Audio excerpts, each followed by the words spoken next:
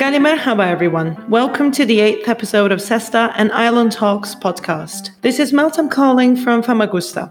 3 weeks ago, the US Supreme Court has voted to overturn Roe v. Wade, thus ended the constitutional right to access safe abortion for millions of US women. Following the decision of the US Supreme Court, 8 red states already restricted the access to abortion or banned it totally. It goes without saying that the lives of many women are affected by the decision, as many will have to travel to another state in order to access safe abortion, which is a significant reproductive right. This situation causes a lot of stress to health workers as well, since many abortion clinics in states where abortion is still legal are now overloaded and patients have to wait for weeks, despite that abortion is extremely time sensitive. As the late Justice Ruth Bader Ginsburg explained in 2019, preventing the fair access to abortion impacts the lives of poor women mostly, since they are the ones who cannot afford to travel to another state. It would be wrong to state that abortion rights are only restricted in the US. The abortion rights of women all around the world are constantly attacked in our post-truth era by different religious, social, and political institutions. For instance, in Poland, a European Union member state and a state which has to abide by the European Convention on Human Rights, access to abortion is strictly regulated to the extent that it is practically banned. And many women have to travel to a neighboring European country to access safe abortion, of course, if they have the means to. An estimated 100,000 to 150,000 illegal abortions take place every year in the country, activists say. In Nicaragua, abortion is completely illegal, also in cases of life-threatening complications or pregnancies caused by rape. Even in countries where abortion is legal, there is no guarantee that it will always stay as such. For instance, the Chinese authorities stated in 2021 that they intended to reduce medically unnecessary abortions without explaining how. In light of these developments, today we will be elaborating on abortion with Fezile Osum, an award-winning human rights lawyer. Fezile holds an LLB degree from the University of Kent and an LLM degree in human rights law from Istanbul Bilgi University. She is currently a PhD student at the University of Central Lancashire, and her research involves conflict-related sexual violence and transitional justice mechanisms. She has been awarded the Senesh Fellowship for the years 2021 and 2022 for her PhD research. Fezile has been an active voice in civil society in Cyprus for gender equality, LGBTQIA+ rights, and human rights for more than a decade now. She worked in EU-funded Comet project and also at Strengthening Asylum in Cyprus project, implemented in partnership with the United Nations High Commissioner for Refugees. Fezile is currently working as a refugee rights and anti-trafficking program coordinator in the Human Rights Platform under a project funded by the EU.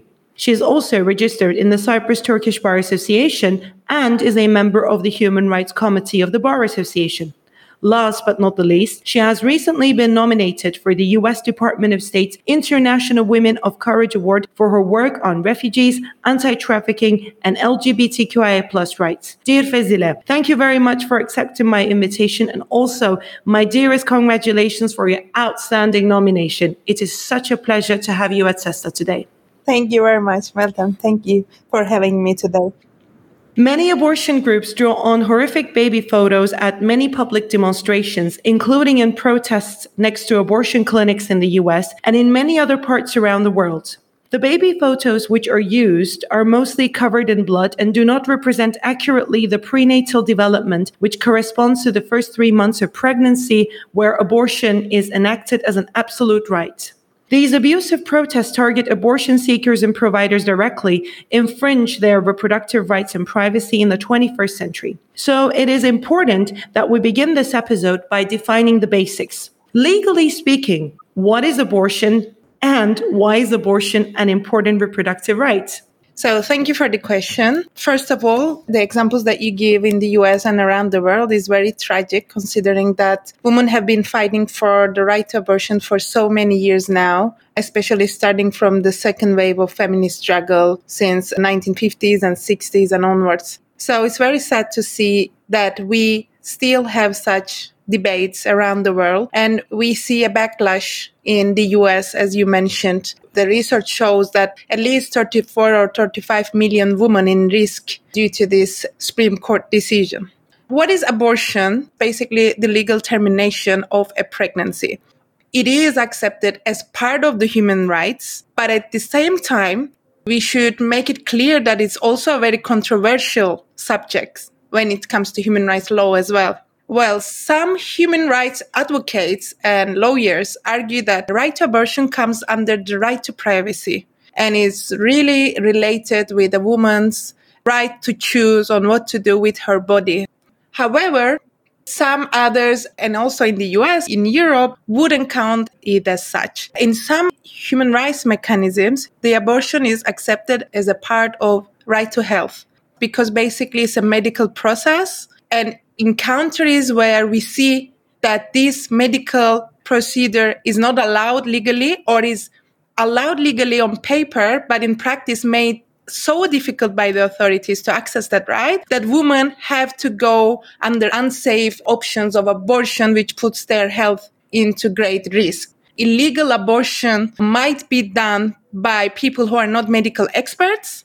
And second, it may be done in settings that are not hygienic and appropriate for such a procedure. And in some countries, in some contexts, it's both. So when you have such a situation, you would have a woman losing their right to life as a consequence of this procedure or having impairments in their bodies until the end of their lives. It is really, in my opinion, a right to health issue, but also a right to privacy issue at the same time. So I tend to argue with both.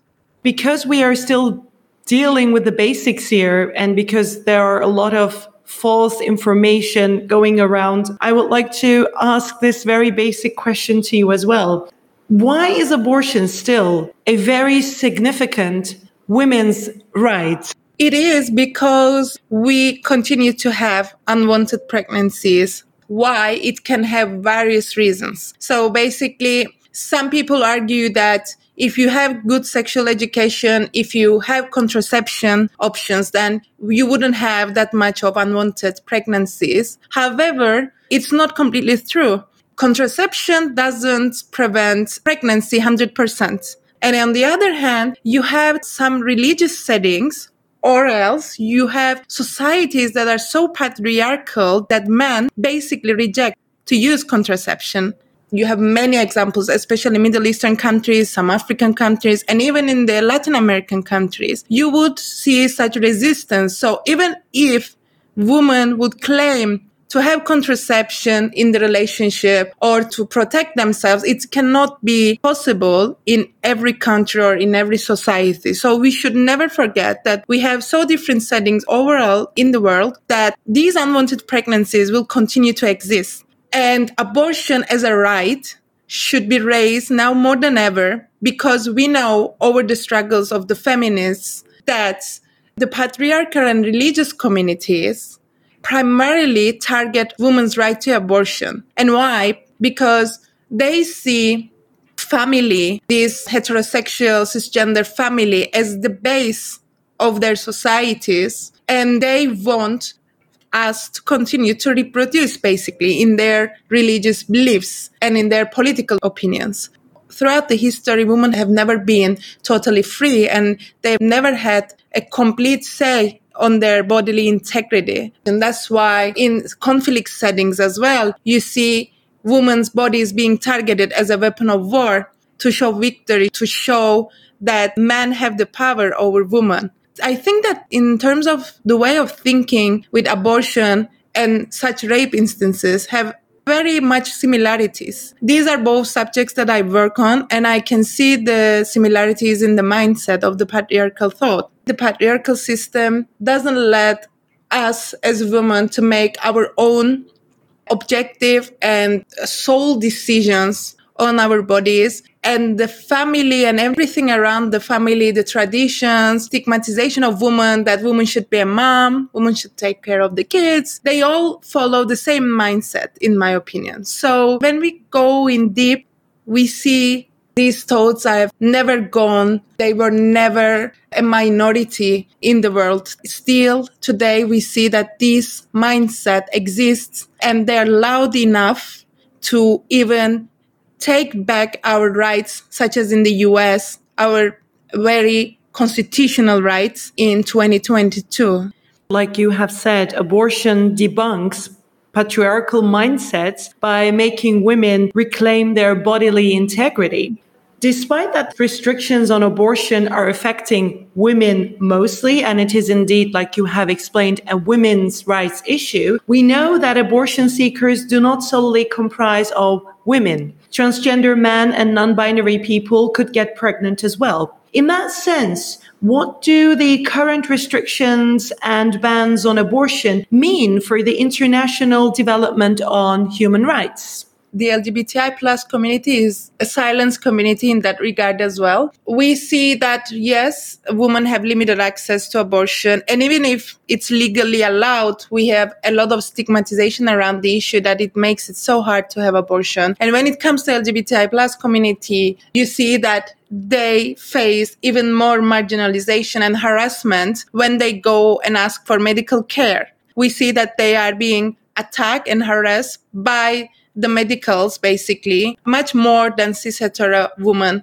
I've read recent research on that made in the US, which says that around 30% of the LGBTI community that wishes to go through abortion, they report that they have been harassed during this process.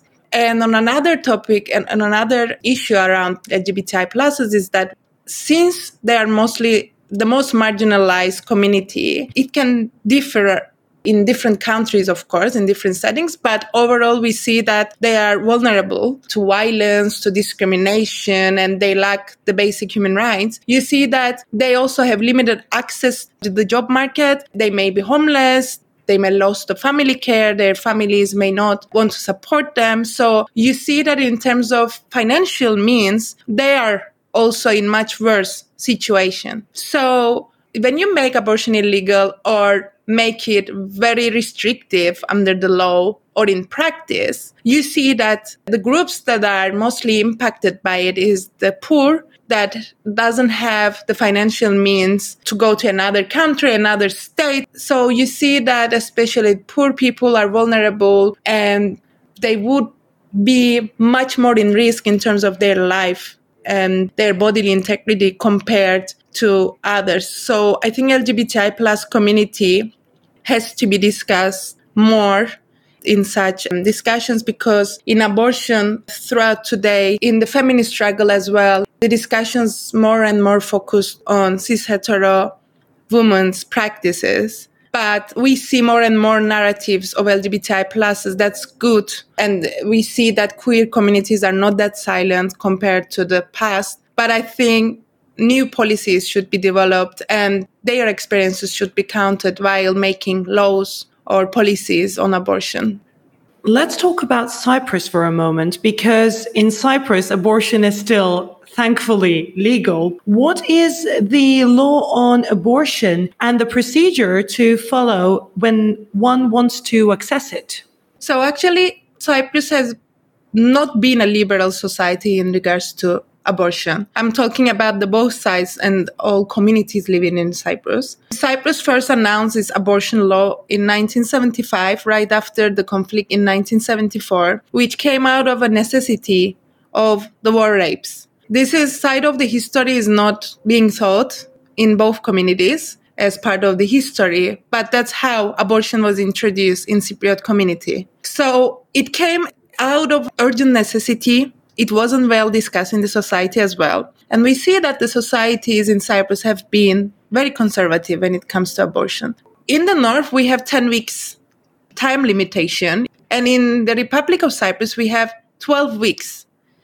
I believe that 10 weeks time limitation in the north creates significant human rights violations because in practice, abortion is not being implemented in public hospitals.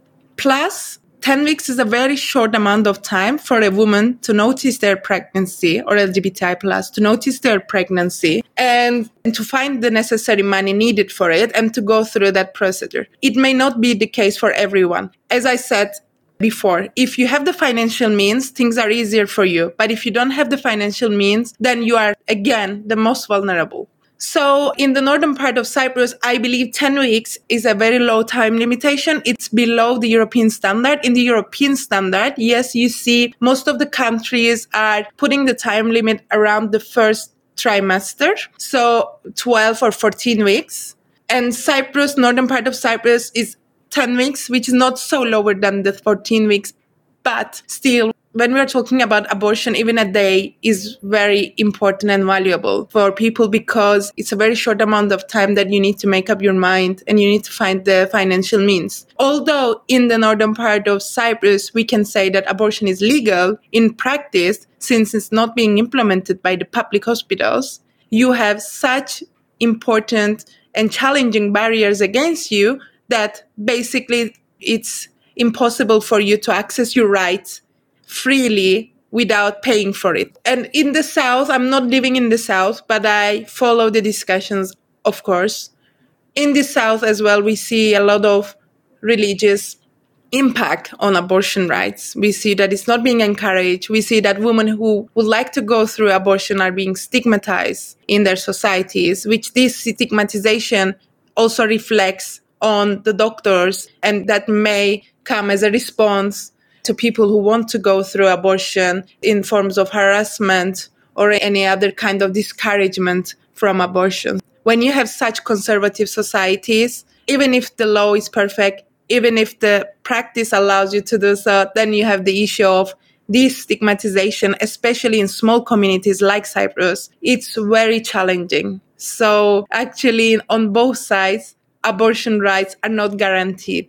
And just for our listeners, I wanted to ask you a specific question with regards to that, because you have stated that abortion, at least in the north, cannot be realized at public hospitals. Is there a specific institute which a person could visit online or offline or call even to get informed and be guided throughout the process? Unfortunately, I'm not aware, and I don't know any organizations that work on abortion rights in the northern part of Cyprus. However, we have women's organizations that work on domestic violence, such as KAYAT.